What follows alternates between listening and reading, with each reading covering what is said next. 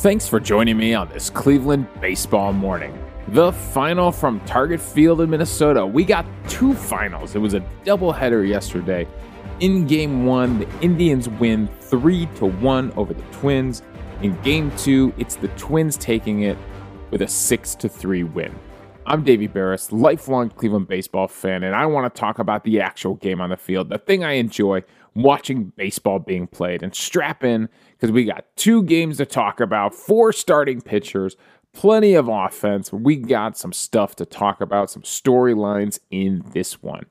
All right, so let's dive into it. Let's start in Game 1. And I promise this isn't going to be a giant 45-minute episode, but Game 1, man, what a starting pitching duel. Joe Ryan, the newly acquired Joe Ryan for the Minnesota Twins, his second start against the Indians, and then Triston McKenzie going on the mound, facing the Minnesota Twins in back-to-back games.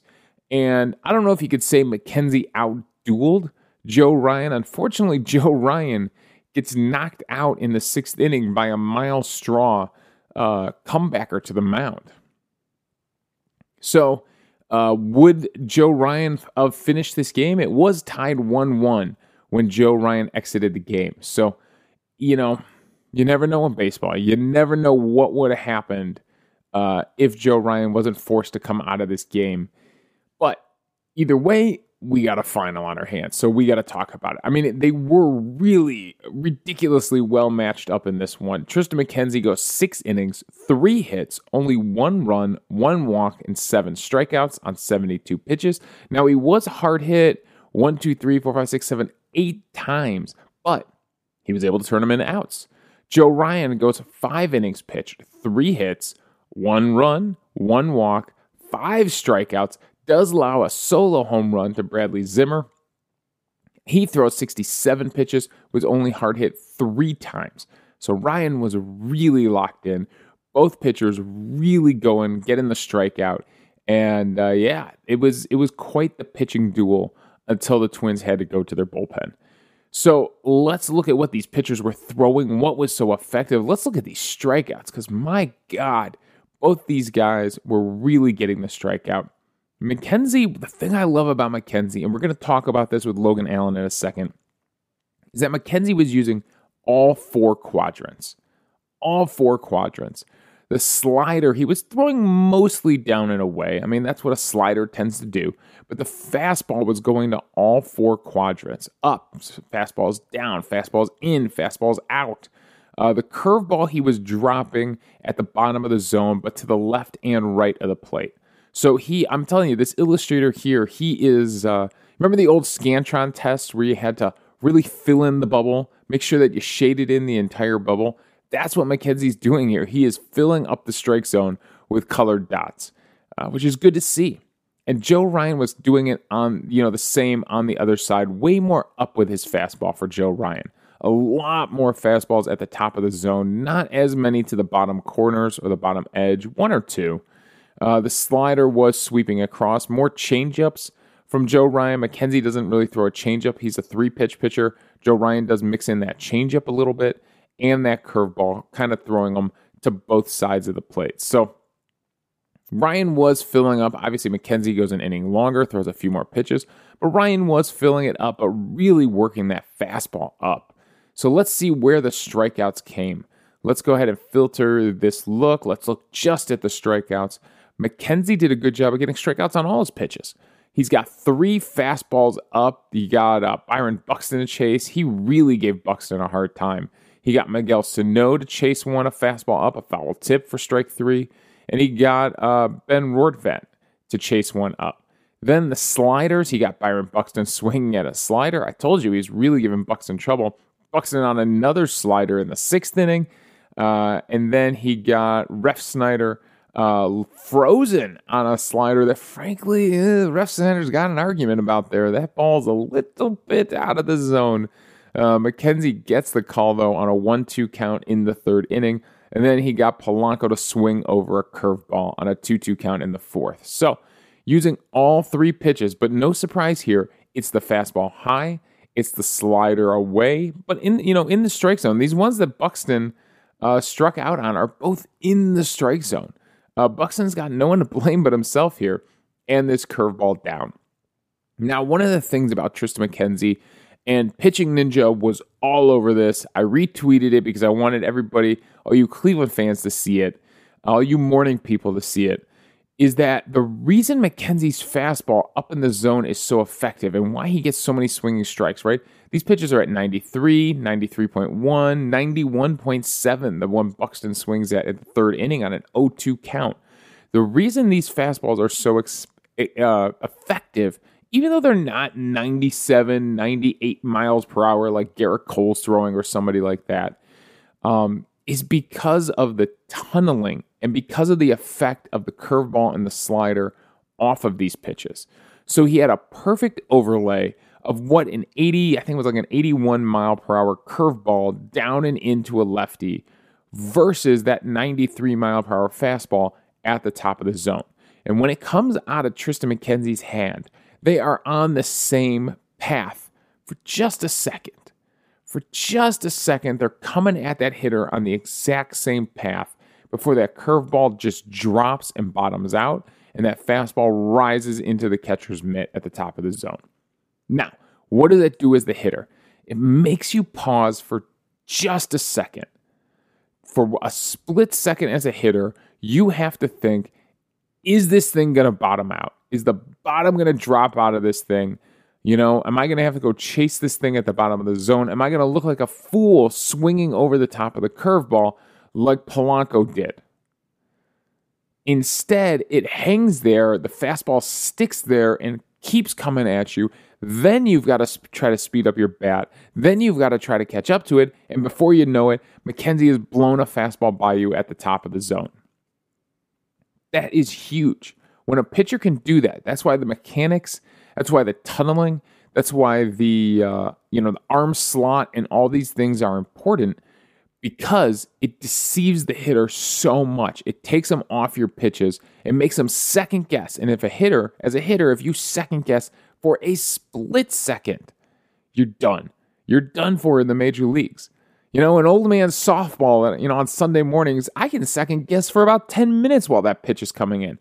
I can take a look at where the outfielders are. That's why slow pitch softball is kind of a dumb sport sometimes. Because I literally have, minutes to decide where I want to swing, where I want to put this ball. In Major League Baseball, you don't. You do not have a second. You don't have a split second to decide, because if you do, it's past you. You got to recognize it coming out of the pitcher's hand, and you got to go aggressively at it. That's why hitting is so hard in Major League Baseball. There it is. That is the challenge right there. That's why I'm telling you, go follow Pitching Ninja on Twitter. You will not regret it. You will see he does such a good job of showing you exactly what you need to see on why these pitchers are so hard to hit. So that's what McKenzie was doing yesterday. Joe Ryan was getting his strikeouts down in the zone. Joe Ryan, he did have one high fastball that he got Harold Ramirez to swing through on a 1-2 count in the fifth. He had two changeups down. He got Bradley Zimmer down there. And he got Andres Jimenez down there. That was a called strike. Froze him on an 0-2 count. Probably thought, well, this guy's going to try to bury one on me. Nope, he drops one right at the bottom of the zone. Gets Austin Hedges swinging through a slider down and away from Austin Hedges, and gets Franmil Reyes to chase a slider down and away as well. So he was doing it with his off-speed stuff yesterday. Going to the player breakdown, let's take a look here. McKenzie, decent CSW numbers. His best was his curveball, 50% CSW. He only threw it 12 times, but good CSW numbers on that. 3 whiffs, 3 called strikes. 30% CSW on his slider, and then 21% CSW on the fastball. But did a good job with all his pitches. Total 29 CSW on the day. Going for the Twins, Joe Ryan, his CSW numbers, everything is in the 30s or 40s. The fastball is at 32. He threw it 41 times. He was really leaning on his fastball. Got a decent amount of called strikes on that, 10 called strikes. The foul balls helped him on that one too. The slider, he had a 33% CSW, only threw it 12 times. The changeup 9% CSW, or 9 times. He threw it 9 times, 33% CSW. Like we said, he got 2 strikeouts on the slider, 2 strikeouts on the changeup, and he mixed in some curveballs for a 40% CSW on those, but he only threw it 5 times. It's good for a 33% CSW total on the day. So Joe Ryan was definitely getting a little more, strikes, a little higher whiff rate than Triston McKenzie was. But overall on the day, it's a pretty tight matchup. Now, what's fun here is that McKenzie pitched his last outing on September 8th, also against the Minnesota Twins. So his line in this one, remember, 6 innings pitched, 3 hits, 1 run, no home runs, 1 walk, 7 strikeouts. What was his line the last time he faced Minnesota on the 8th when he took the loss? In that one, took the win in this one, took the loss on the 8th. His line, 6 innings pitched, 3 hits, 1 run, no home runs, 1 walk, and 7 strikeouts. Identical line. And that's where they'll say wins and losses do not matter for starting pitchers. He pitched identical against the Minnesota Twins. In fact, against the Royals, it's almost an identical line. It's his first pitch and his first start in September on the 2nd against the Royals. He went 6 innings, only 2 hits that time, and 1 run, no home runs, 1 walk, and only 6 strikeouts compared to 7. So he has really been locked in for the month of September. Unfortunately, he's 2-1. And in fact, he's gotten better from August to September. In August, a 1.93 ERA. That's down to a 1.50 in September. 4 starts in August, 3 starts in September. His whip, walks, hits per innings pitched, he was at a 0.50 in August, which is ridiculous. He's maintained that ridiculous number. It's a tick higher, 0.61, but still a fantastic whip. And the strikeouts, he is racking them up. He had 28 strikeouts to 2 walks in August. He's got 20 strikeouts to 3 walks in September. In August, they did get him for 2 home runs. No home runs given up so far for the month of September. So McKenzie is really locked in. Now, how did the Indians score their runs in this one? Well, it starts with a Bradley Zimmer monster shot in the 5th inning. The Twins did scratch across a run in the 3rd. Man, it feels like sometimes we're talking all pitching, don't we? So a single and then a double from Andrelton Simmons. It gets past Harold Ramirez in left field. He did what we were talking about a few days ago with the right fielders, where just slide and knock down the ball, except he slid but didn't knock down the ball. It got past him. Then he has trouble getting up. Rortvedt comes all the way around to score. Simmons delivers an RBI double there. They would challenge it, but he was safe. Then in the 5th inning, Bradley Zimmer, 113.4 miles per hour exit velocity, 451 feet to the seats out in right center field. And my God, he wanted that one. He doesn't bat flip, he slams the bat down. So Bradley Zimmer with the big home run. And then the Indians would add some insurance runs in that 7th inning. After Bobby Bradley strikes out to start, Harold Ramirez would hit a single right up the middle underneath Polanco's glove. Bradley Zimmer would walk. I believe Ramirez moved up to second anyways on a wild pitch. Zimmer walks, and then on the first pitch, Austin Hedges comes in and ropes a double, 92.7 miles per hour into the left field corner. It looked like he may have got a home run for a second, and it drops off the wall for a double. It brings in Harold Ramirez to score. They bring the infield in with runners on second and third, trying to cut off any more runs. And Yu Chang hits one hard enough to third base. It was only 88.8 mile per hour exit velocity. But with the infield in, I'm sure the third baseman, who was playing third base for the Twins in this one, they moved some guys around. So at third base, it was a rise at third base. It must have felt like 100 miles per hour with him moved into the cut of the grass where he was. So he can't come up with it cleanly. It's a hard chopper that gets past him. He knocks it down, but it gets past him. That's just tough. When the infield comes in like that, that is just tough. So Chang gets the insurance run in. He gets Bradley Zimmer in from third. Hedges moves up. They got runners on the corner. Straw would fly out. Nobody could tag. And then Ahmed Rosario would strike out to end the threat. So Yu Chang, once again, the insurance run, a pinch hit insurance run for Yu Chang. So yeah, that would be all the Indians would need. Clase would come in, of course, get a ground out from Max Kepler to start the seventh, strikes out Sano, and then gets Nick Gordon to line out the second to end the game. So a good first game for the Cleveland Indians. And Triston McKenzie definitely takes home MVP for the day for that start. Fantastic start from McKenzie. All right, game two. Game two would not go the Indians' way. Again, the final would be Minnesota 6, the Indians 3. This time it's Logan Allen going up against Charlie Barnes. Neither starting pitcher really that locked in. Logan Allen cannot make it out of the fourth inning. He was looking good until that fourth inning, and things really got away from him. Barnes also goes 4 innings. For Logan Allen, it's 3 2/3, 7 hits, 4 earned runs, 1 walk, 3 strikeouts on 63 pitches. It was only hard hit 4 times. Charlie Barnes, 4 innings pitched, 4 hits, 3 earned runs, 1 walk, 2 strikeouts on 71 pitches. He was hard hit 6 times. So the Indians put up 3 runs in that third inning. And you're thinking to yourself, man, we might sweep a doubleheader. It's been a long time since the Indians have swept a doubleheader. You got to go all the way back to 2020, the last time the Indians have swept a doubleheader.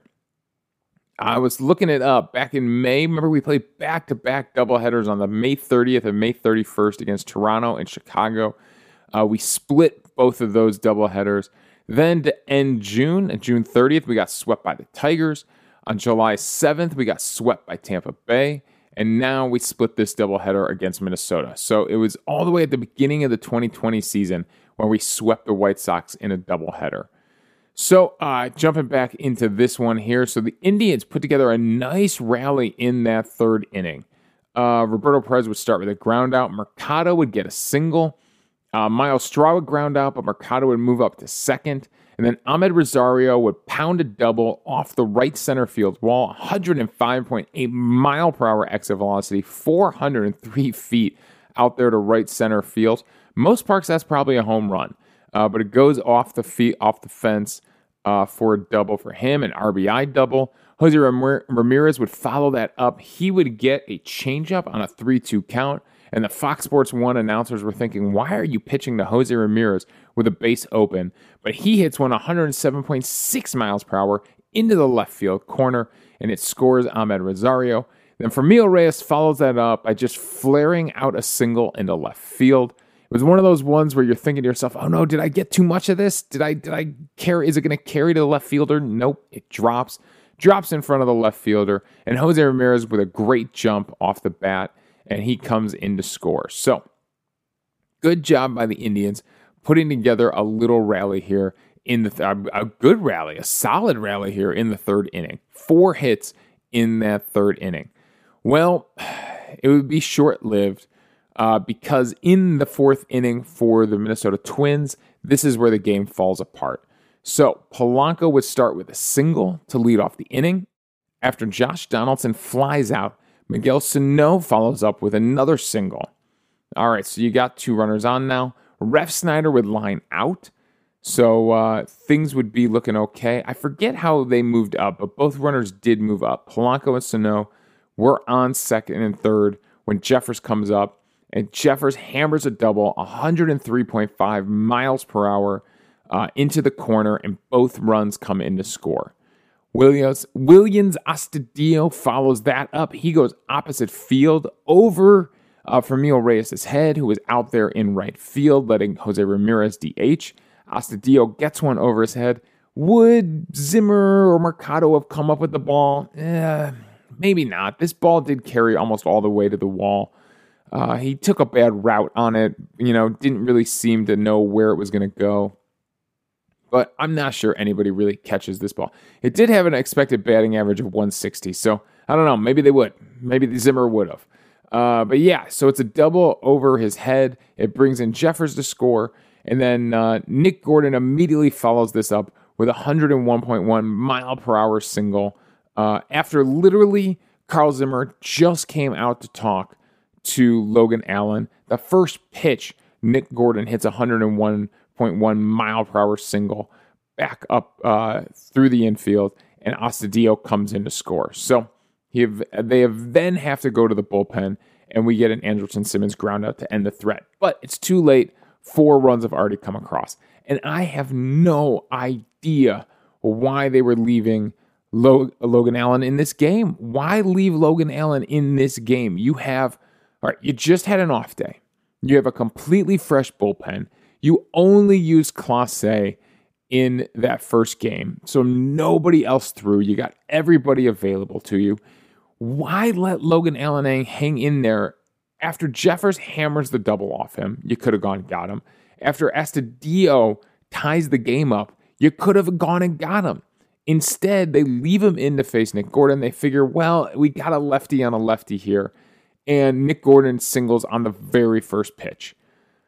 I don't know what you were waiting for. It really felt like a situation where DeMarlo Hale made the wrong decision. Made the wrong decision to leave Logan Allen in this game. I would have gone and got him. He had given you a decent start. It was a condensed 7-inning game. Maybe if it's a 9-inning game, it's different. You want to see if your guy can work out of it, if he can go deeper into this game. But with a 7-inning game, all you're asking the bullpen to cover is 3 1/3.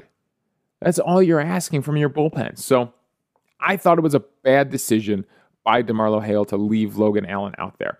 Now, with that being said, Logan Allen, was pitching good for the first few innings. The difference between Logan Allen and Triston McKenzie, though, is like a lot of lefties, there is this definite plane to his pitches. He is not filling up all 4 quadrants. He tried to go up and into the righties a little bit and, down and into the lefties or away from the righties. He tried a couple times. He just couldn't locate there. There's a bunch of fastballs that are up and into the righties that just aren't located in the strike zone. Same thing. There's a changeup, a fastball, a curveball that he's trying to throw to the outside corner. Just can't find that corner. Everything goes from the top right corner to the bottom left corner from the catcher's view. And when you know that a guy is going to try, most of his pitches are pounding into that bottom left corner, into the righties. When you know that's where a guy's going, you can kind of sit down there. And that's kind of what happens here. We can go inning by inning and take a look at where he's locating. And in the first inning, he's throwing a lot of curveballs, a lot of fastballs all over.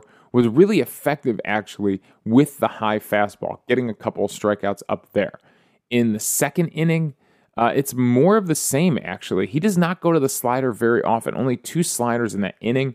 He's doing a good job of keeping things below the zone with the changeup and the curveball. Getting some foul balls, getting some swing and miss here. Not too many on these pitches below the zone. Throwing fastballs down and in hard. So he does a decent job in the second inning. Obviously a clean inning, doesn't give up any runs. In the third inning, more of the same. He did throw 2 sliders that he missed with way in, but a lot of fastballs in this inning. Really efficient in this inning. Only threw 1, 2, 3, 4, 5, 6, 7, 8 pitches to get through that third inning.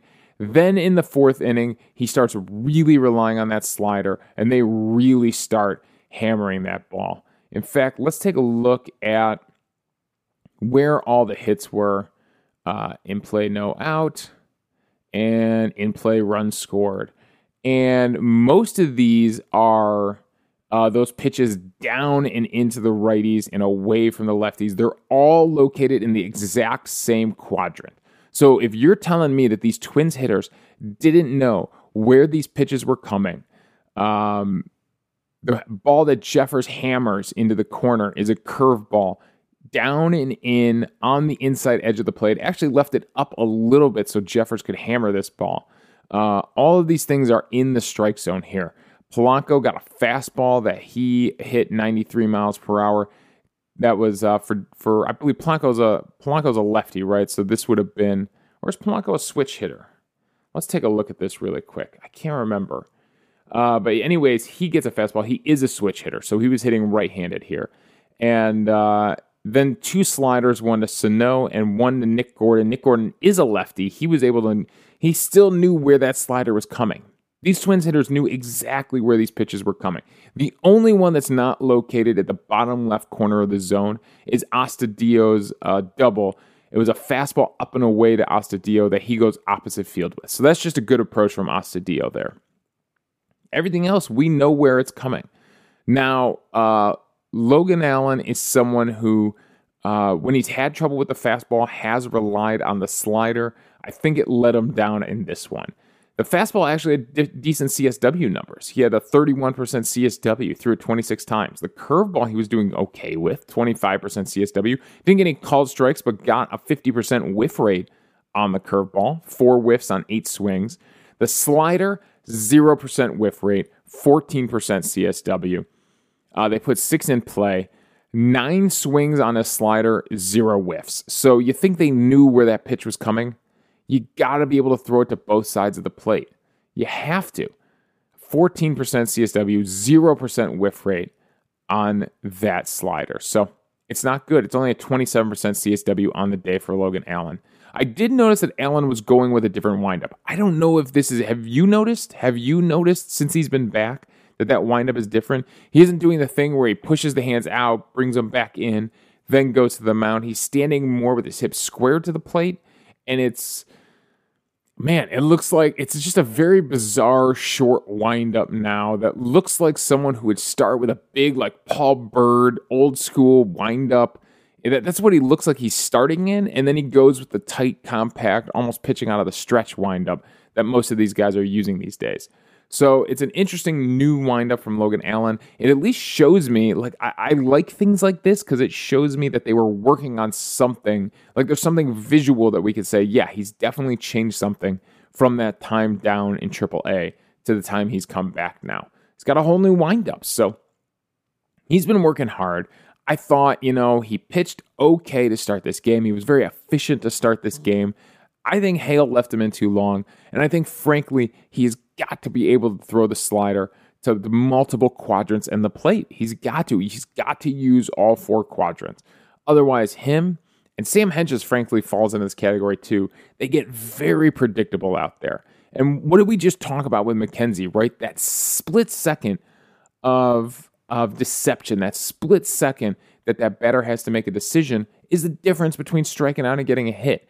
Well, with Logan Allen, they don't have that. They don't have that split second of doubt. They knew where those pitches were going in that 4th inning, and they absolutely hammered him. They would also add more runs in the 6th inning. In the 6th inning, it would be a big 2-run home run. Going back to the scoreboard here, I believe this is still Trevor Stephan in to pitch this 6th inning. And, I'm on the wrong game. Let's flip over to game 2. And yes, it is still Trevor Stephan in, trying to finish this thing out. Trevor Stephan gives up a double to Rob Refsnyder, 105.7 miles per hour, and then gives up a home run to Ryan Jeffers. So Jeffers, I'm sure he gets MVP for the day for the Minnesota fans. A double and a home run, a ton of RBIs on this day for Jeffers. His final line on this day was 3 for 3 with 4 RBIs and 2 runs scored, including the double and the home run. And not only a home run, but he hit somebody's target sign out in center field, which is kind of fun. They reviewed it in case there was any fan interference, but the ball was way out of here, 426 feet out there to center field. Jeffers has done pretty good against Indians pitching this season. He's got his 5th best OPS. Some of these are outliers, though. Cardinals, he only faced them in 1 game. The Baltimore Orioles, he only faced them in 1 game and homered against them. The Reds, he's faced 3 times. But, the Tigers and the Indians, he's got really good OPS numbers, really good slugging percentages off of both of his Central Division foes. So he's slugging .915 off the Cleveland Indians on this season, including 2 doubles and 2 homers. He's hitting .276 against us on the season. So he's having a pretty good season against the Cleveland Indians in 9 games now. So, Jeffers does the damage, and the Indians offense doesn't really have an answer for the Twins bullpen. A coming out of the bullpen for the Twins was Bearclaw, who goes an inning, 2 strikeouts. Manaea goes an inning, does give up a hit, but that's it. Colome gives up a hit, but a strikeout, and ends things in the 7th inning on only 11 pitches. So the Indians put up a decent fight in this second game, but the offense kind of sputters out, runs out of gas. And yeah, I mean, we were held to 6 hits in that game. In the first game, it was only 6 hits as well. So 6 hits and 3 runs. That's what the Indians had in them for both games. MVP on the day in the second game. Oh boy, nobody really did much. Nobody really did much in this game. Oof. This is a tough one here. I guess I'll give it to Ahmed Rosario. Got the scoring started. So he gets it in the second game, although there's not much to go on here. Nobody had a multi-hit game. No big home runs. Not a great pitching performance from Logan Allen or Trevor Stephan. He got caught in the middle of the zone a couple times to give up his big hits. And Sam Hentges came in and finished off that 6th inning with a strikeout. So, that is the final in the second one. Once again, the Indians split. It's disappointing for Logan Allen in this second game. He started very well, and it just all fell apart for him in that 4th inning. All right, that's all my thoughts on this one. I'm getting out of here. It was a lot of baseball to talk today. I hope you enjoyed the conversation about Triston McKenzie and his deception and his pitch tunneling and all that good stuff, all that good information about pitching we have out there right now. You can follow me on Twitter at Davey Berris. We'll be back tomorrow to talk about the finale of this series. We've got Quantrill going on the mound against Jax for the Twins. Jax is 3-3 with a 6.72 ERA. So let's see if the Indians can do more than 6 hits, more than 3 runs when they play all 9 innings. Quantrill looking for possibly his 6th win on the season.